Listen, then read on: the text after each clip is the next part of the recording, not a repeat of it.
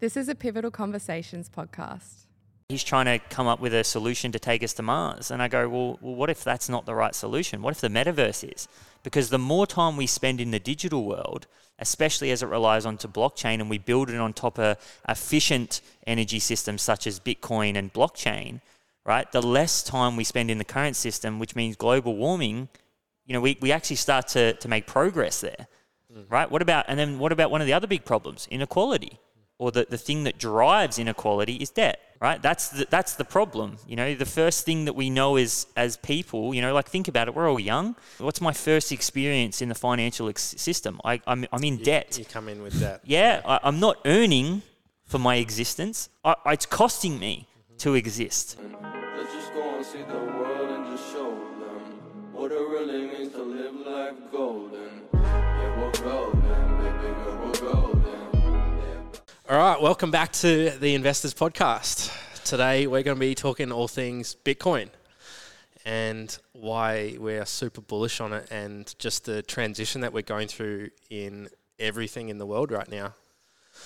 Yeah, I think we've been in the space for a little bit and we've probably talked about it quite a bit lately, but I think there's good case for it, and I think that there's good reason and especially right now, things are really starting to heat up in this space and there's a lot happening and I know for me personally, I've been getting a lot of questions about it. You would be as well and having a lot of conversations about it. And, again, the goal of what we're trying to do here is more just help navigate, right? So kind of bring insights that you guys can listen to, you can tune into, and it's going to be a great way for people who aren't invested or who have just dipped their toes in to understand how to navigate this space. Because the reality is that, a lot of our listeners don't necessarily follow the markets. They're not researching all the time. They're not looking at, and reading all the articles and they're not in that network. So what we're trying to do is basically just bring that information here because we know that they do listen here. Which is great for them, and it's great for us because we enjoy talking about it. Well, it just compounds our conviction as well in this space too, just by having these sort of conversations. Yeah, 100%. Disco, welcome to the potty. Hello, Disco how we doing? J. So we are. I've officially given John his nickname. It's Disco. I don't know why. I think he'll kind of, if we were in the 70s right now, he'd be Disco John on the deck, so we're going to run with it. But I think John, you'll be able to, because how deep into this space are you? I reckon 10%. 10%. Cool. 10%. And that's what I like. I think you'll be able to kind of maybe ask some questions and bring some insight to this and help navigate the conversation from somebody who's not so bullish on it. So who's someone who's not reading the articles and doing all those things as well. So good stuff, Disco. Okay, so technically the reason why we invest our money, whether it's into property or if it's into shares, it all comes down to inflation and basically preserving the wealth that we accumulate from our business or our job or whatever the case may be. And so the number one question you have to ask yourself is, what is inflation and what role does that play on the economy and on myself? And so when you factor that in, inflation is a figure that is derived from all different types of products and services that we are out consuming on a day-to-day basis, and it factors in the money supply and credit and everything like that. And when you start to think about it in those terms, you start to think about... so the central banks try to keep that target at about 2%. And when you then think about that, so you want to be storing your money into an asset that will outperform that sort of benchmark. And so typically you'll look at the fixed income, the bond market. You'd say you probably want a 2% return on top of that, so 4% return. And then for the inherent risks that stocks have, equities have, you probably factor in an extra 2% on top of that, so about 6%. Now, with everything that's happened because of COVID and the printing of money and expanding the M2 money supply, we are now seeing a period where inflation is currently at 5.4%. But you can really, you can come up with a basket of any sort of number. Like Bitcoin, if you use Bitcoin as your standard of inflation, that's been going up 100% per annum since adoption. And so same thing can be said of property. Property has been expanding because the money supply has been expanding as well.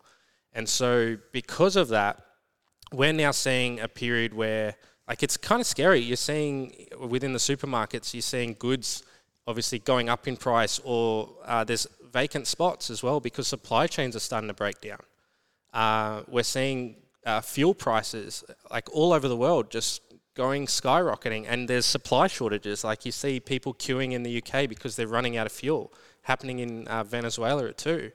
And it's happening with all sorts of goods. And so I also heard recently that logistics, the revenue has increased by 50% because their costs have increased by 50% from 12 months ago. You factor that in, and there's no wonder why we're seeing all of these price increases. But what's the one thing that's being lagging behind? It's your wages. And so we're looking at a period over the next 10 years or so where we could have stagflation, where GDP sort of drops. We're seeing a period where the economic growth in China has started to slow down. In the US, it's starting to slow down. And wages are staying stagnant. And so because of that, we're seeing this stagflation where you're going to start to see prices in equity and property and all these sorts of things just stand still. What's stagflation for the listeners at home? So what does that mean? So stagflation is when you have a period of high inflation but low economic growth. Yeah. Yeah, it's interesting, right? So because of the supply shortages, it means that, these kind of products and services and there's shortages, right? And that means they're scarce. And we know what happens to things that are scarce, right? When it comes to value, they become more valuable, which means the price goes up. So because of these trade shortages and things happening, we're obviously seeing all these, like petrol, we're seeing all of these costs of goods go through the roof. You're waiting on packages to arrive, and they're taking weeks. You live near the bay here in Melbourne. Have you seen all the cargo ships lined out in the bay? Yep. All waiting to get through? There's so much congestion. And for some reason, I actually don't know why the supply chains have been breaking down. Whether there's been a lack of capital expenditure, there might be a lack of staff because of COVID restrictions and all that sort of thing. But it's just getting banked up, and it's delaying everything. And so because we're seeing all of these delays, you're now starting to see that in terms of prices.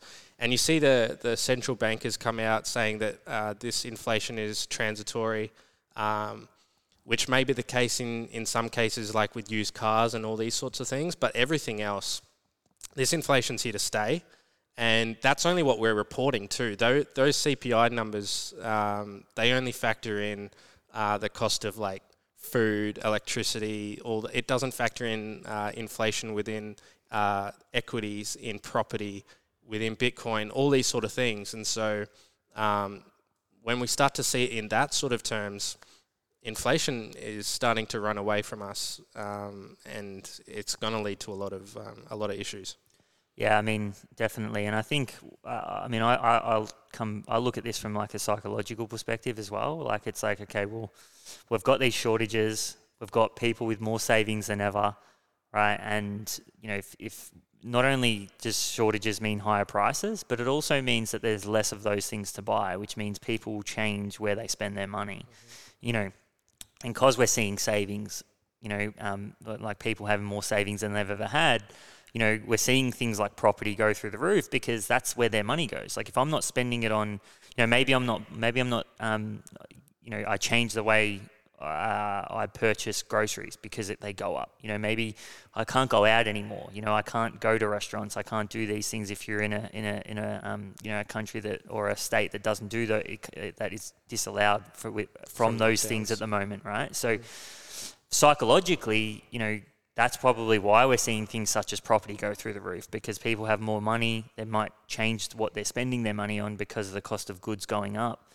and obviously the prices as well. Well, I don't want to buy that. I don't want to spend, I don't want to spend money on that anymore. So I think that's really important. And then back to your initial point, I think we kind of talked about a store of value, right? You know, so invest your money to create a store of value, but is that good enough anymore? Right, you know, and I think this is why we're seeing mass adoption of crypto, right?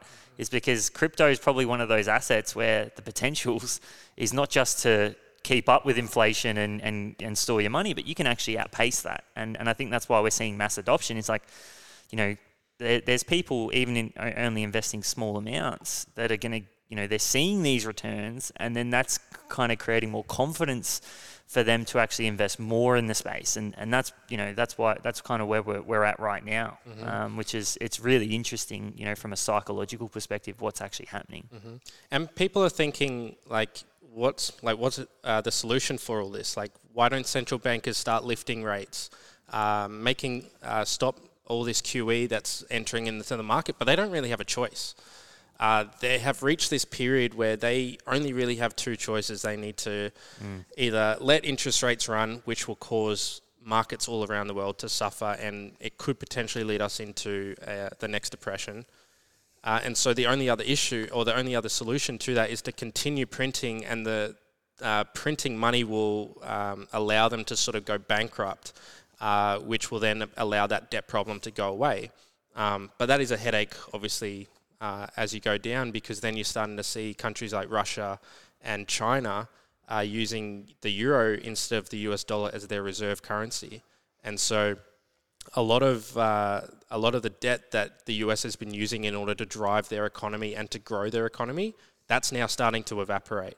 And so we're now hearing talks of the Fed coming out and tapering these bond repurchases and these sort of things. What we don't realize is going to continue, like, because they want to do that because inflation is running hot. And so they're thinking that if they can do that, they'll restrict all the money that is being liquidated into the economy.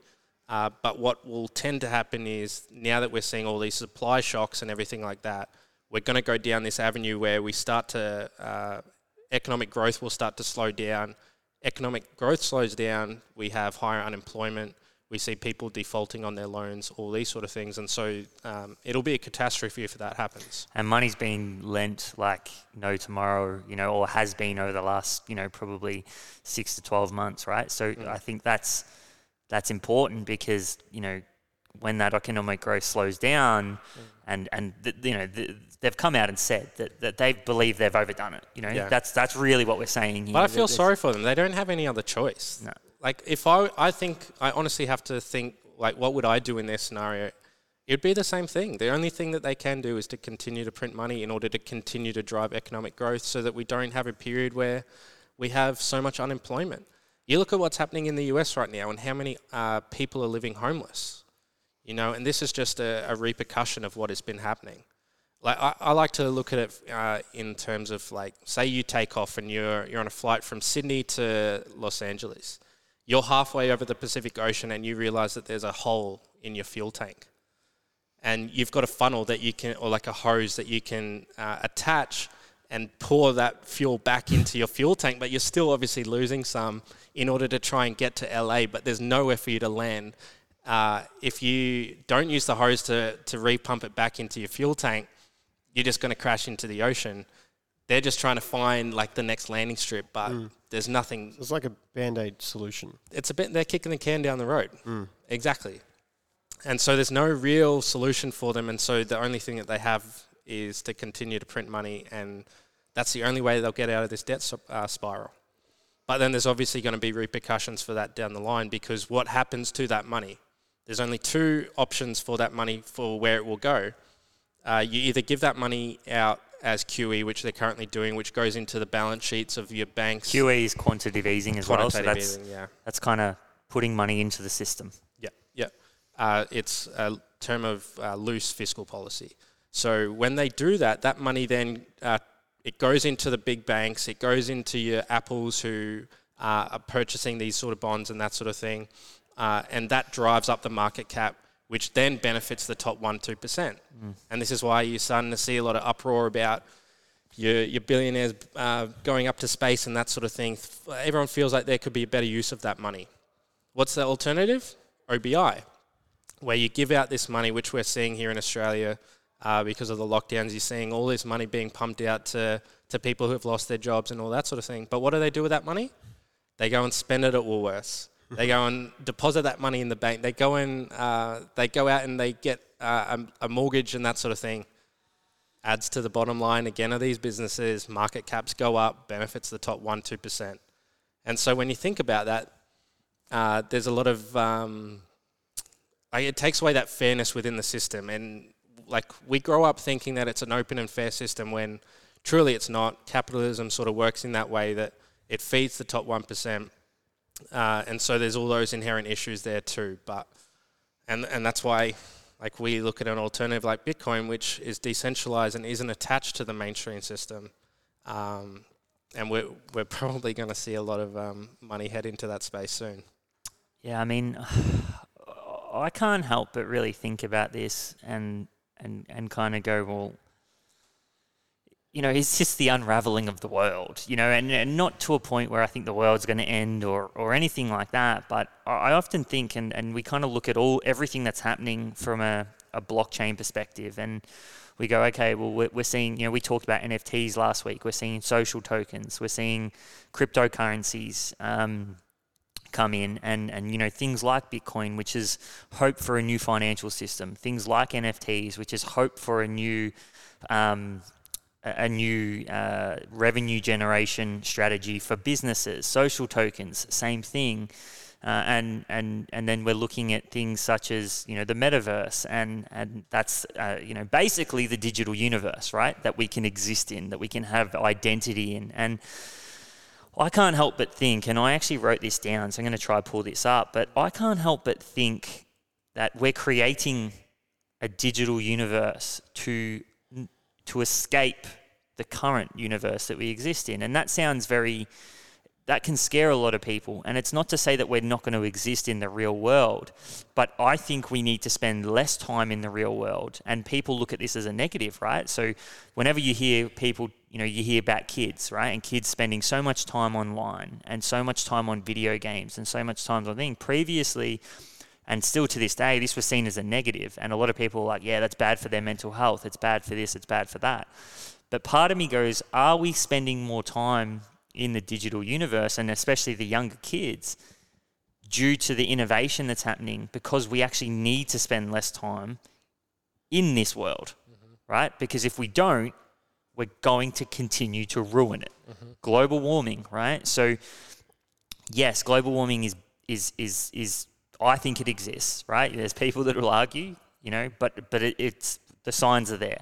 Okay, so how do we fix that? Right? Will we spend less time focusing on fucking ruining it? You know, like, where do we get energy from? It's a hard shift though. And like in saying that too, we're going through an energy crisis right now. So that doesn't help our cause. And when I say we're going through an energy crisis, we're seeing the price of oil obviously skyrocket. But why are we going through an energy crisis? Because of there's so much pressure on the systems because populations have been expanding. Infrastructure hasn't been, money hasn't been spent on infrastructure to expand those capabilities. But then because we're also shifting towards this ECG sort of climate where we are worried about sustainability and all this sort of thing, those sort of technologies are still new. And so because of that, the costs are quite high. And so that's why we're seeing a massive rise in the cost of energy. And when you, like, there's not enough evidence or not enough being written up about the current financial system and the way that they use energy too. So any sort of transaction that we use, and it's about 70-80% of transactions are now via card and that sort of thing. There is a 2-3% cost on every single transaction for those sort of payments. You factor in how much that 2-3%, like how many payments are made, hundreds of billions every single year. You factor in 2-3% of that, they're all direct costs in regards to the energy sector. And so if people actually knew how the energy sector worked, they would then realize that there's also a lot of spillover too. And a lot of that is just being wasted currently. And so this is where Bitcoin comes in. They can use that spillover in order to mine and then progress this new technology and innovation too. And so there's all the FUD around around Bitcoin mining and how it's bad for the environment. The current traditional system uses so much more energy than what So much Bitcoin more. does. And like we're seeing it even with China, with the crackdown on mining and all that sort of thing.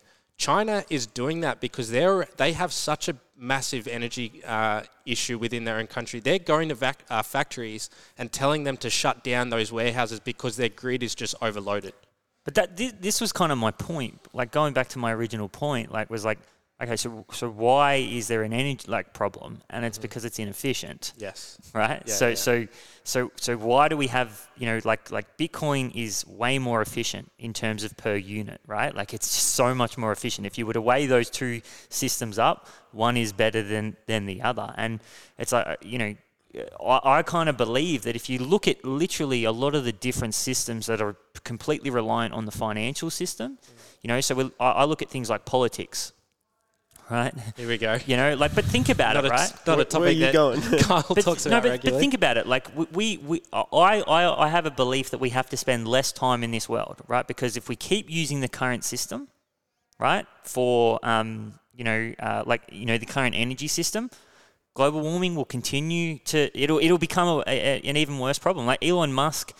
I was having this in my head the other day. He's trying to come up with a solution to take us to Mars. And I go, well, what if that's not the right solution? What if the metaverse is? Because the more time we spend in the digital world, especially as it relies onto blockchain and we build it on top of efficient energy systems such as Bitcoin and blockchain, right, the less time we spend in the current system, which means global warming, we actually start to make progress there, right? What about one of the other big problems, inequality? Right, we just talked about it. The homeless, the wealth gap. Okay, well, the reality is the biggest problem or the thing that drives inequality is debt. Right, that's the problem. The first thing that we know is as people, think about it. We're all young, right? What's the dream of someone young? Buy a property. What's the first thing? What's my first experience in the financial system? I'm in debt. You come in with debt. Yeah, I'm not earning for my existence. I'm actually, it's costing me to exist, right? And costing me a lot, right? So inequality is driven by debt, and that's at the core of how we spend and kind of how we exist on Earth. We never really get out of debt. Yeah, imagine if your first contact with money was through actually accumulating it. Like imagine going off and playing like a Roblox or an Axie Infinity or something, and you actually starting to build some money there rather than, as you said, coming out with debt, like when you go to university and you build up your debt and all that sort of thing. Yeah. Imagine that was your first interaction with money. Yeah. And how positive that relationship would be. And we take so much from the earth, right? Like we literally draw everything from it, and we needed to do that. That's what's helped innovation get to this point. But at the moment, we don't give the earth back what it deserves, right? So we treat it like shit. You know what I mean? Like, it's ridiculous. And I think about it and I go, okay, well, what if we didn't need to take from the earth for that energy? We talked about this last week. What if we use solar panels? What if we did these things, right? Again, we could use, and that could generate energy. What if we didn't need to take resources and we didn't rely so heavily on, or kind of use property as that wealth building mechanism? And be so reliant on that, so that we have to keep building, right? And so on. And we do because of populations. But imagine everyone had one house and instead we use digital property, right? What would that do for the earth? What would that do for global warming, right? Well, this entire space too, like it seeks out the most energy efficient resources because you look at, especially with Bitcoin, the hash rate is determined, like that factors in the cost and that's your reward for mining Bitcoin. And so as that hash rate continues to rise, you need, and because Bitcoin's price is still appreciating, you need to seek out the most cost-effective means for mining that those Bitcoins. And so in order to do that, we now see miners turning towards sustainable energy. We will probably start to see more innovation and technology in nuclear power and all these sort of advanced fields. And so once we start to see all of that, like El Salvador is looking at mining from the energy produced from volcanoes. Like we need to start incorporating those sort of use cases instead of the traditional ones, but that's going to take time in order for that to happen. And Moore's Law dictates that over time those costs will come down as the technology improves. But it's just a waiting game for that to happen. And so, yeah. It's just been playing on my mind, like, you know, the metaverse it seems like this thing that's so far away, and it seems like this thing that is like, it's like a game almost. It's just technological, but I've been playing with this thing in my mind, like, what if this is just a solution, right, that we had to come up with as humans to survive? You know, like, you've got Elon Musk, right, who's trying, you know, his thing is like, I just want to save the planet. Like, you know, he kind of probably seen this before most and said, well, we're going to this point. I want to come up with solutions. But I think I keep kind of coming to this kind of solution where it's like, it is the metaverse, and if we do spend more time in the metaverse, it means we spend less time on planet Earth, and maybe that's not a bad thing, right? Because the metaverse, though, it's such a far-reaching sort of concept. Like, we're still trying to get people to convince to buy Bitcoin, you know, and so you need to sort of overcome that hurdle before we start to utilize this. But I don't think people need to know what the metaverse is, right? Like, we as humans don't need to know what something is to use it. Yeah. I mean, technically, like Instagram and Facebook, they're somewhat of a metaverse. Anyway. Exactly, right? Exactly. And I think, you know, it's funny, right? Because I think what we're seeing is that and the reason we're having such negative experiences with the metaverse, right, that digital universe that we exist in, is because it's built from people or businesses that live in this old system, right? What we're going to see is the new system, like we're seeing things such as DAOs, right, which is decentralized organizations. It's like a decentralized company. Like, where it's controlled by the community, for the community, right? Now, as opposed to the current system where it's owned by the top 1% and they're the one who dictate the terms. Exactly. And they're happy for their companies to be trading at their sort of levels because it's currently based on the treasury yield at the 1.3%. And they're always going to do what's in best interest for them. Like, Mark Zuckerberg is always going to do what's in the best interest of fucking Mark Zuckerberg. Like,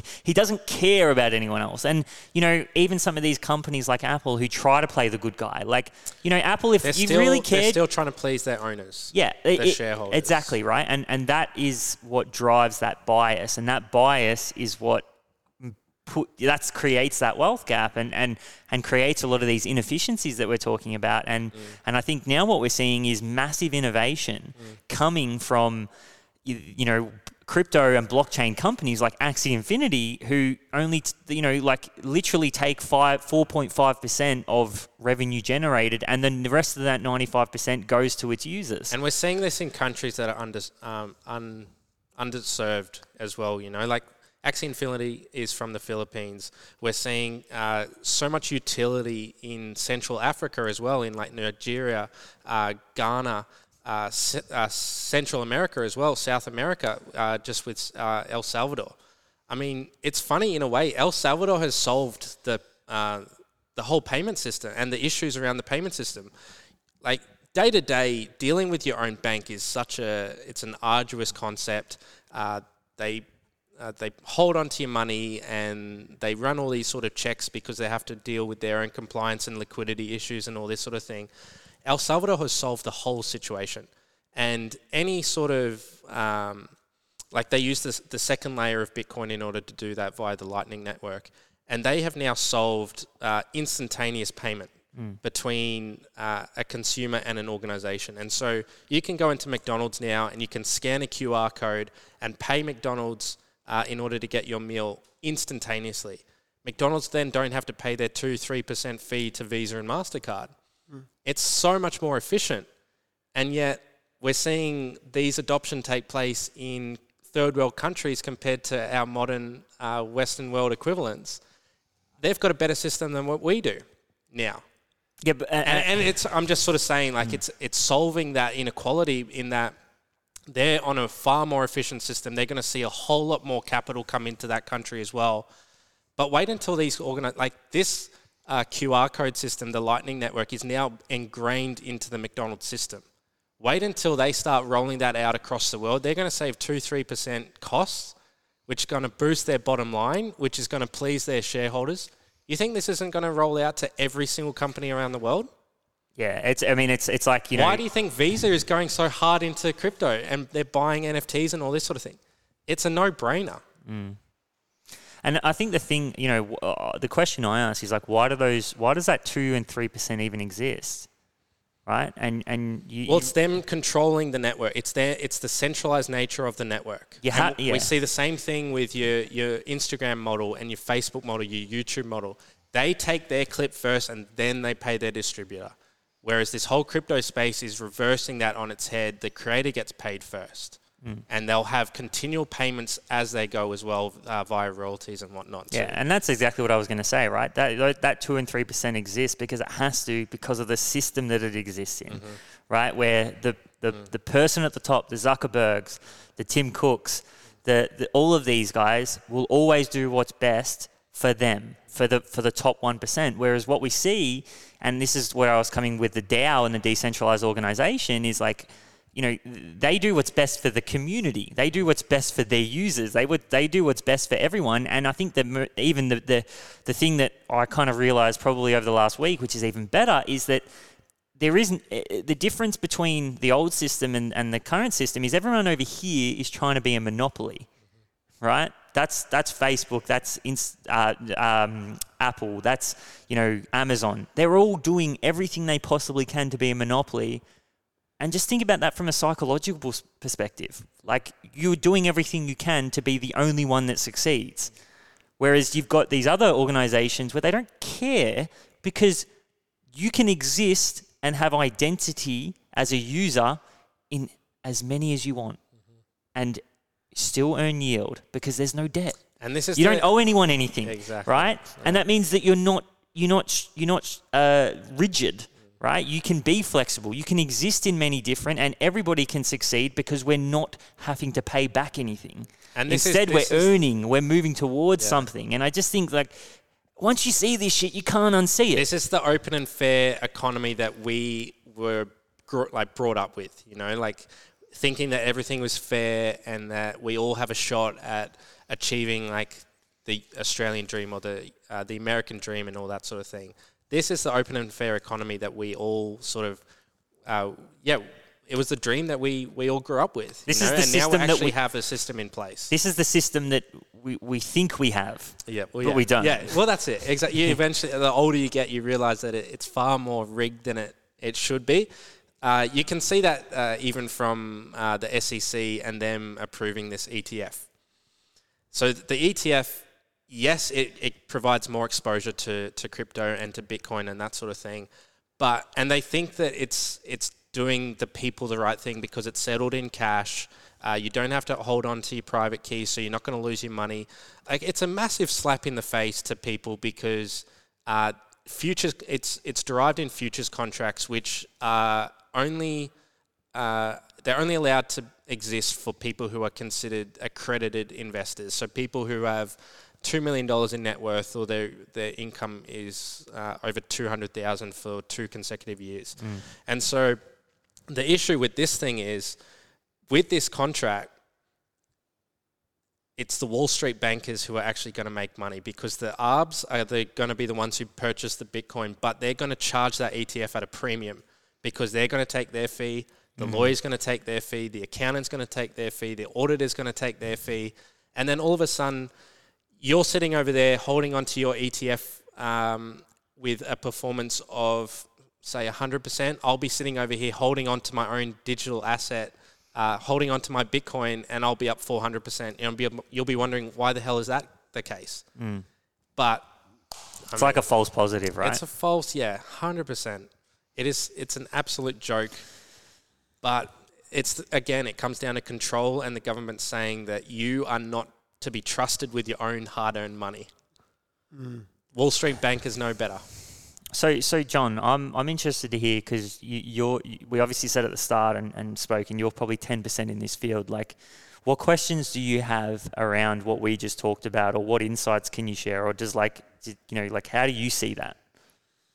Well, yeah, from only being 10% in, you definitely are learning every day, and even just being in the last few podcasts, I'm like, all right, I'm definitely nowhere near where I need to be. And then you always feel like you are missing out. The biggest question I always have is like, what is the right time to actually invest? Is it always the right time? Do you have to wait for some sort of, decrease in value and then it goes up again, or it seems like from your conversations that it always is going up. Mm-hmm. So it's such a good point because, like, my partner Liv, right? She hits you up whenever she needs advice or whatever, right? But it's like, she kind of says the same thing. She's like, "Oh, do I buy now?" Right? And it's like, well, she knows it's a good decision, but she's like, "Okay, well, is it the right time?" And I think it's a great question. So you have to weigh up the opportunity cost of it all. So in my point of view, you just dollar cost average your way in. If you have a lump sum that you need to put in, maybe break that down into equal lots of, 4 or 5 payments or whatever. And then that way you're capturing all different prices. So you might buy the first of this month, the first of next month, the first of the following month, and that sort of thing. But you need to really weigh up the opportunity cost. So if you have that money sitting in cash, you need to factor in that your purchasing power is decreasing because the money supply is increasing. So this is a thing that really, people do not understand this, and there needs to be more exposure to it. The M2 money supply has been expanding since 2008 at 15 to 20% per year. So when you factor, and that doesn't even include inflation on top of that. When you factor that in, you have the S&P 500 going up by a factor of 8 to 10%. You have property that goes up at maybe 6-7% a year. And then you have your interest rate, which is currently at 1.3%. So you are actually losing out by that margin. So even equities, from that sense, they're losing. But they only measure it against inflation. And so the historical average for inflation is 2%. And so everyone thinks that because I've got my money in the S&P 500 going at 8%, I'm beating the market by 6%. What you're not factoring in is that the money supply has been expanding, and so your purchasing power, even on that money that's being invested, is losing out. Meanwhile, there's over here on the side is this asset that has been accruing or has been appreciating at 100% per year with a greater Sharpe ratio, which is a risk metric, has a greater Sharpe ratio than any other asset class, and it's not correlated to any other asset as well. And yet, you have, it's so upsetting because you have fund managers that come out and say that we can't invest someone who's 60. We can't invest their money into it because it's so volatile. I say, if you put 1% of their net worth into Bitcoin and you keep the other 99% in cash, that 1% will be on par with someone who's invested 100% in the S&P 500. And along the way, you'll be less volatile because you still have that 99%. And over time, that 1% will far outweigh how much that 99% is worth. How can you say that, I think it is derelict of their duty to actually say that they can't invest even 1% of their portfolio into these things. And once pension funds realize this, once your big sovereign states start to realize this, that inflation isn't going away, their real rate is going to only be 4% per year, negative 4% per year. So if you buy that bond, you are guaranteed to lose money. How can you then say that you can't put a small allocation of that into Bitcoin? This money is coming, and it's going to be coming in waves. And this is going to lead us up to the point where we have $1 million Bitcoin. It's not coming from an ETF. This money is coming from your big pension funds and your other institutions. The other thing I found, just listening to you guys talk, is we're in, it's like history repeats itself. That cycle that you're talking about, you've got your power up here, the 2%. Yeah. We grow into a lifestyle that's all right, you have to then buy your dream home, you get into the debt, and that's just the circle repeating itself. And that's how it's probably been for the last, whatever it is. Mm-hmm. We're at a point where we're at an age where we sort of sit with that sort of lifestyle, but we've also got the new, generations that basically a lot of them are born into that metaverse, which is Instagram influencers and this and that. Our parents don't realize what that is and how they make that an income. Mm-hmm. So we're on the cusp of both sides. I think our generation, we're okay because we're willing to give this opportunity, invest in it, and see what happens. The older ones, with their supers and that. It's like it's too hard. They're long gone. I've got a bit of a different perspective on this, and I think it's the metaverse was created so they don't understand it. Because if they did understand it, it wouldn't fix it. Like Bitcoin is not just an investment that's going to make you a lot of money. It's a solution to a lot of the world's inefficiencies. But if, like Warren Buffett, someone you look up to pretty heavily, but even him, someone so smart is not paying enough attention and respect to this solution, right? But why? Because he's 90, whatever, right? He's 90 years old. It's not for him to get. And then the other side of it is humans, what you just said before. Why do humans go out and buy property? Yes, it's a home, but because they know that it's going to make them money. Humans at the very core of what they do are very selfish people. We will always do what's in our own best interest. Look, easiest example, look at any AFL footballer over the last 10 years or 15 years that's had a really good year and potentially won a Brownlow. I can almost guarantee you the following year, their contract finished, right? They don't, 100%, Dustin Martin, his best year of his whole career to date, and he's had a lot of good years, was the year his contract ended. Jordan De Goey, there's talks in the paper at the moment about his contract, right? He's in LA or wherever he is training at the moment. That's funny. He's never done that before. His contract's finished next year. Humans, the reason we go through the same cycles is because we want to see progress, because we want to do these things. The reason why Warren Buffett refuses to see this amazing solution is because his whole career depends on the old system, right? So we as humans are biased. I want Bitcoin to succeed because I know it's going to benefit me. It's going to make my life, not just when this money's made, but my kids' lives and the future, the next 30 years of my life, abundant, right? The 60-year-old, the 70-year-old, it actually could do the opposite because they don't get the internet, they don't get the metaverse, they don't get Bitcoin. So if Bitcoin succeeds tomorrow, it makes their life worse. And that really is what we're seeing here in a nutshell.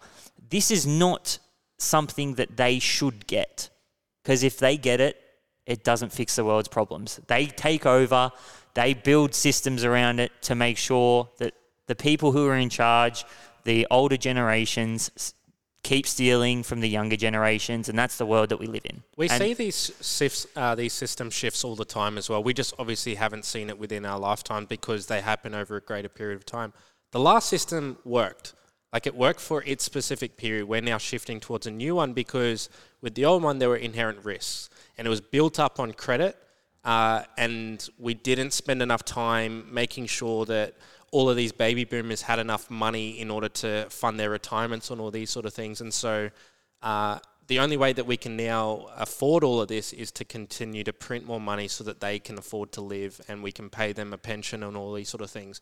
That inherently hurts everybody, anyone new coming into the system, because we're seeing asset prices just appreciate to the point where people are getting priced out of property. Stocks are expensive, especially like you factor in that the interest rate is so low when it's so easy to go out and get a loan and all these sort of things.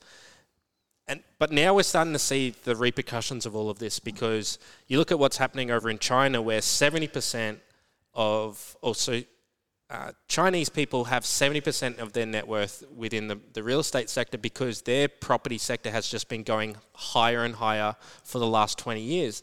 They didn't even suffer a downturn during the GFC. But we've now seen the greed of all of that spill over, and we've seen it with all these ghost cities and all this sort of thing. There just hasn't been the demand for them. And so what are they to do? They're now lowering those prices, and there's still no demand for it. And so they're now having to write off a lot of those loans, and which is why we're now seeing the issue with Evergrande with their $300 billion liability on their balance sheet. We don't know what China's going to do because they're very sneaky and they're very stealth around their policy making and all this sort of thing. But what we're probably going to see is they're going to shift that $300 billion onto the other two property developers in the region who have similar amount of debt. Imagine being a contractor and someone says, all right, here's my half-assed finished project. You go and deal with it. Yeah. You know, and so this repercussion we're probably going to see spill over because a lot of the lending that went into that space was from international banks, corporations around Europe, around the US and all these sort of things. We're starting to see the impact on our iron ore here in Australia. There's going to be less demand for it because there's less demand for property in China too. And so we don't know what the spillover effect's going to be here in the Western world and amongst markets. So, I mean, we're seeing stocks with PE ratios of 30 and 40% because of the current treasury rate at the 1.3%. I mean, they're highly overvalued, and so there's no value for us to put our money into those vehicles because they're just not going to accumulate at the rate that we need them to. And so this leads us on to where do you store your money? And in my opinion, like all of my liquid net worth is invested within crypto, and majority of it is in Bitcoin.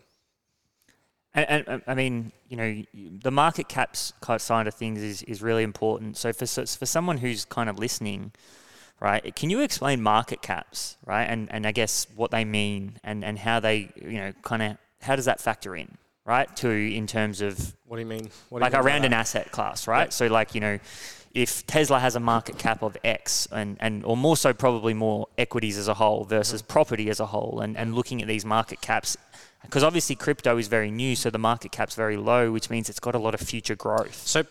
So people often will say to me, all right, so I think that the crypto space over the next 6 months is going to expand by, say, 10x, so a multiple of 10x. So it'll go from current value of $2 trillion to $12 trillion or $20 trillion or whatever. And they think, all right, so where's that 18 trillion going to come from? But that's not how market cap is actually worked out. So the thing, like, it's not a dollar put into Bitcoin isn't going to increase the market cap of a dollar into Bitcoin. It comes down to the supply side of things. And so what we've been seeing over the last 3 months is we've seen an accumulation of long-term holders within Bitcoin accumulating up the current supply of coins on the market. And so there is an infinite amount of coins that are actually being mined and are being distributed into the market. You've obviously got people who come in and they sell for potentially a profit or a loss or whatever the case may be. But because there's only an infinite amount of supply that's currently out there, we're now seeing a peak period where there is a massive amount of demand for Bitcoin and that sort of thing. And so because of that, the price of the coin is going to get pent up and just pushed higher. And this is when we're going to start to see prices where, especially once FOMO sort of hits its peak, we're going to start to see prices where, based on a couple of charts that we're about to look at, we're going to see prices where Bitcoin could potentially be 250,000 by the end of December. Crazy. Yeah. All right, let's dive in. So what we're going to do now, guys, is just pull up some charts, and Braidos is going to kind of give you... So if you're on the audio version, we do apologize, but head over to the YouTube channel, hit the subscribe button. But take a look at these charts and kind of what we're talking about, because the visual side of this is quite. It's an eye opener. It's fucking amazing. It's so cool. But yeah, jump on over. So the first chart that we're looking at, Braidos, is the Bitcoin price current versus Bitcoin price of 2012 and 13. So I'll get you to give a bit of an analysis here. Yeah, this kind of plays into the psychology that you were talking about. Like, it's interesting when we come to these periods at the end of the 4-year halvening cycle, we start to see pretty much the same sort of price movements. And then eventually, once it sort of reaches its peak, everyone starts to think, like, I need to start selling down. And so it comes back to the psychology of the way that people think about how these cycles are going to work. But we're currently looking at a price of Bitcoin compared to its run-up in 2013. And you look at that, and it pretty much fits the exact model, you know. And this just comes down to the adoption effect of Bitcoin and its network effect. And so, based on this chart, if we continue to see this, the same pattern over on the left-hand side, you can see that towards the end of December, we're going to see a price of 250,000. And that's just if, like, a lot of people in this space are starting to think that this market's going to expand into the early part of next year, because the way that institutionals invest their money is they invest their money on a quarterly basis.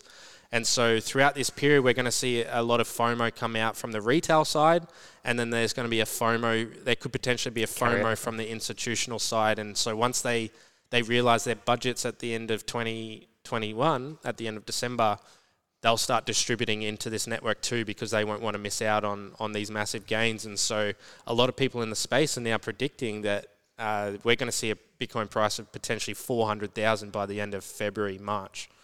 And so that's a lot of a price appreciation from its current level now, which is quite exciting.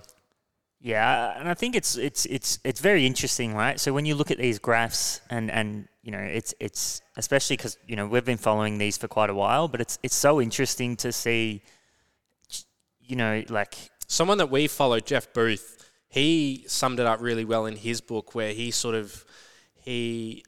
allowed people to sort of recognize that network effects are a cause of Moore's law, and how technology seems to just spread this network effect across people. And Bitcoin seems to be the way that we can visualize that from a financial perspective, because typically, like, this is like even VCs and that sort of thing, they're not catching on to Bitcoin because it's interesting that they're not catching on, because it's the exact same model that they invested into Facebook and these early stage startups from back in the 2000s. You know, this is the exact same model, and we're starting to see this over the long term. Yeah.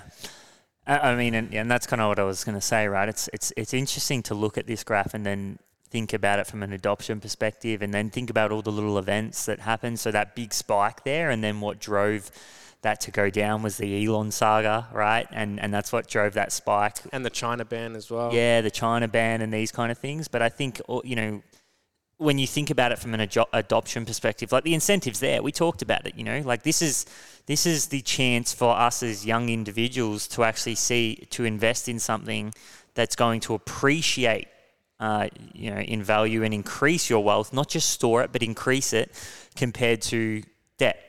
Right, and just kind of going into debt, right? So the incentives there, it's like network effects is that when we bring another node or another person into that network, it increases the value of it, and that's really what we see here. The more people that we see investing in Bitcoin, you know, as a network, we all reap the rewards, we all benefit, yeah, right? And 100%. That's the whole thing. Is like, you know, why do people talk about, like, you know, anyone who talks about Bitcoin, you kind of think's crazy until you're actually in Bitcoin and you understand what's going on. Exactly. Right? So it's like, okay, well, as this network expands, right? So that's what we're going to see. And why do we see the big spike? Well, think about it.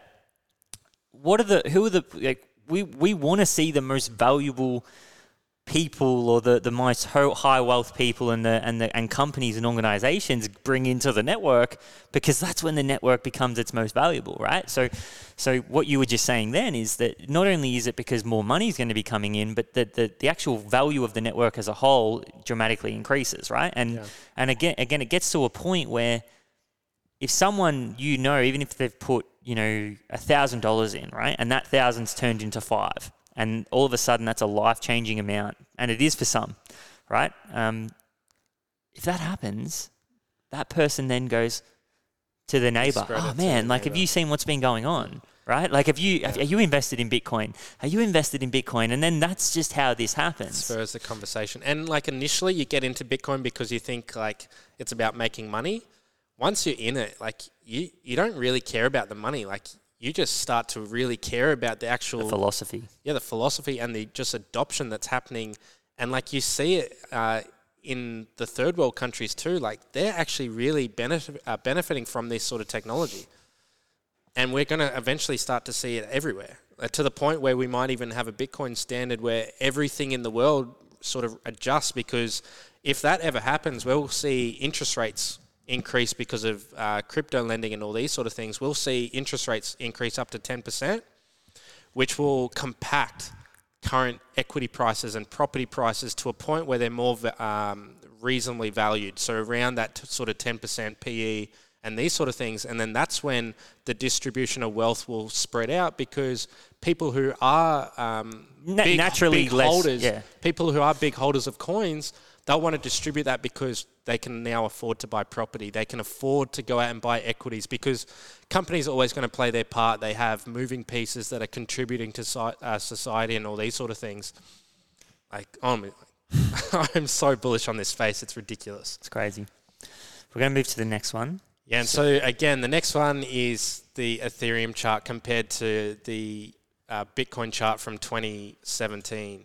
And you can see again, it just fits the mold perfectly. And so from this point of view, Ethereum is currently, this is on a log chart, so that's why it's more of a linear sort of thing. Whereas if you extrapolate this out onto a normal chart, you'll sort of see that exponential curve. But from this one, again, you can sort of see where Ethereum is going just based on the adoption effect of it all. Yeah, and I think this, again, just talks to the fact that technology as a whole is truly about adoption, right? So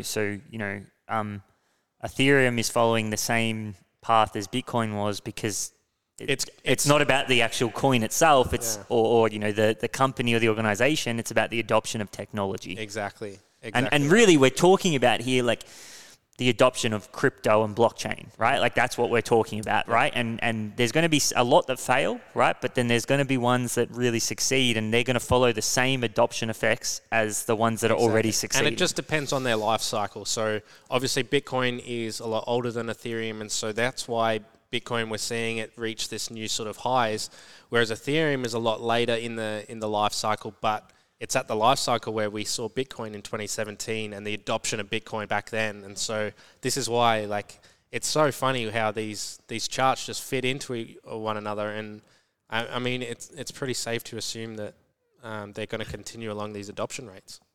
If you were giving advice on someone and they said, there we go.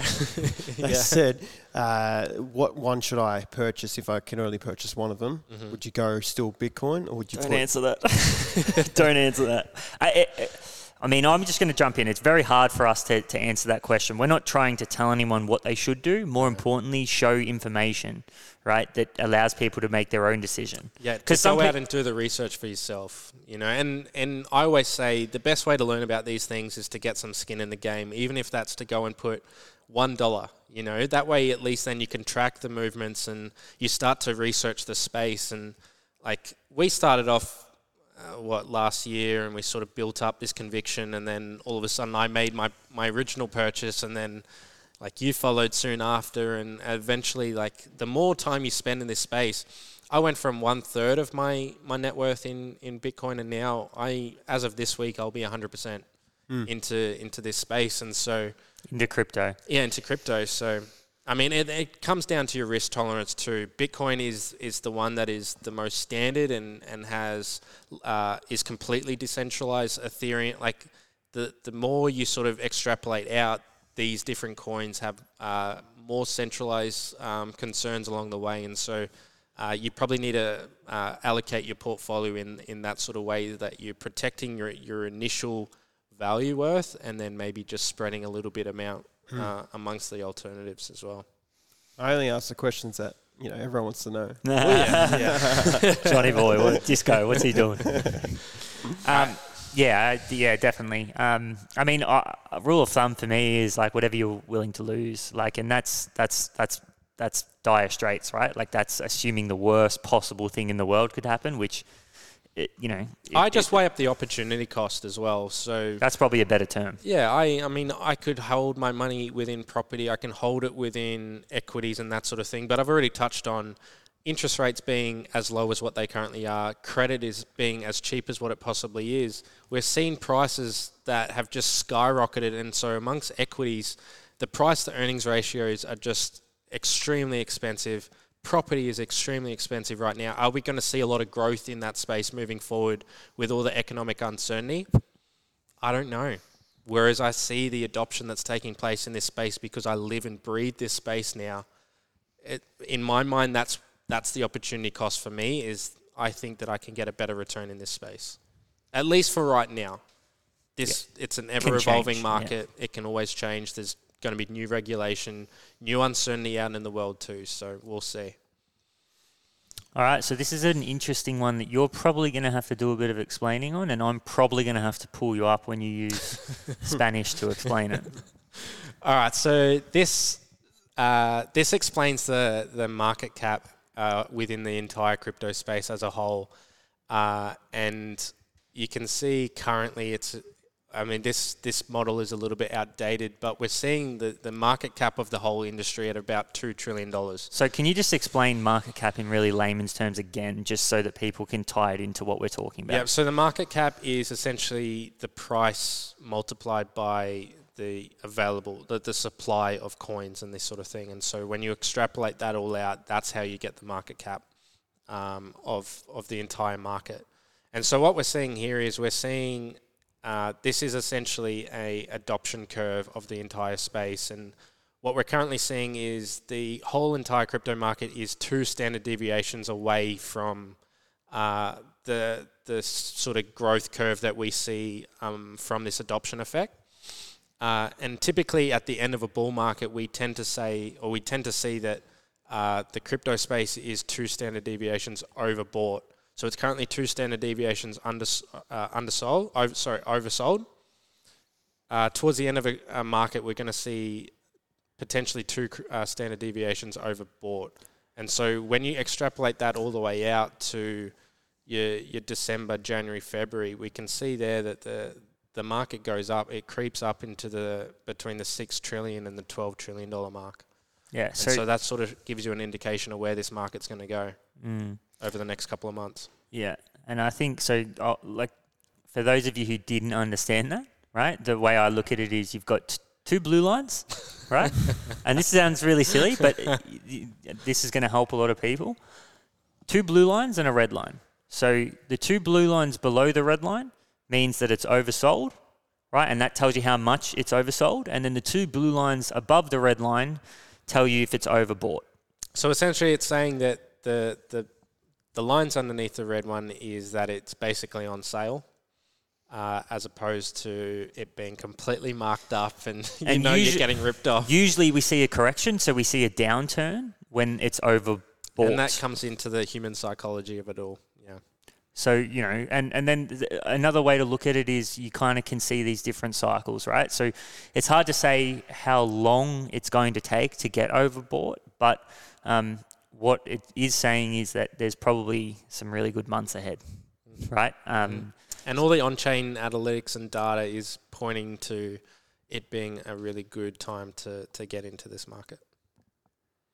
I'm extremely bullish, if you can't tell. It's pretty cool. I mean, once you start to look at these graphs and you can start to make sense of them, and that's really what we're trying to do here. We're just trying to show you the actual data and the graphs here, because really this is information, and this is where you can start to make some decisions and for yourself. And so I think this shows that, the adoption again, but the market cap and gives you a bit of an insight into, the psychology of not only yourself, but everyone in this space, which is really, really cool. Mm-hmm.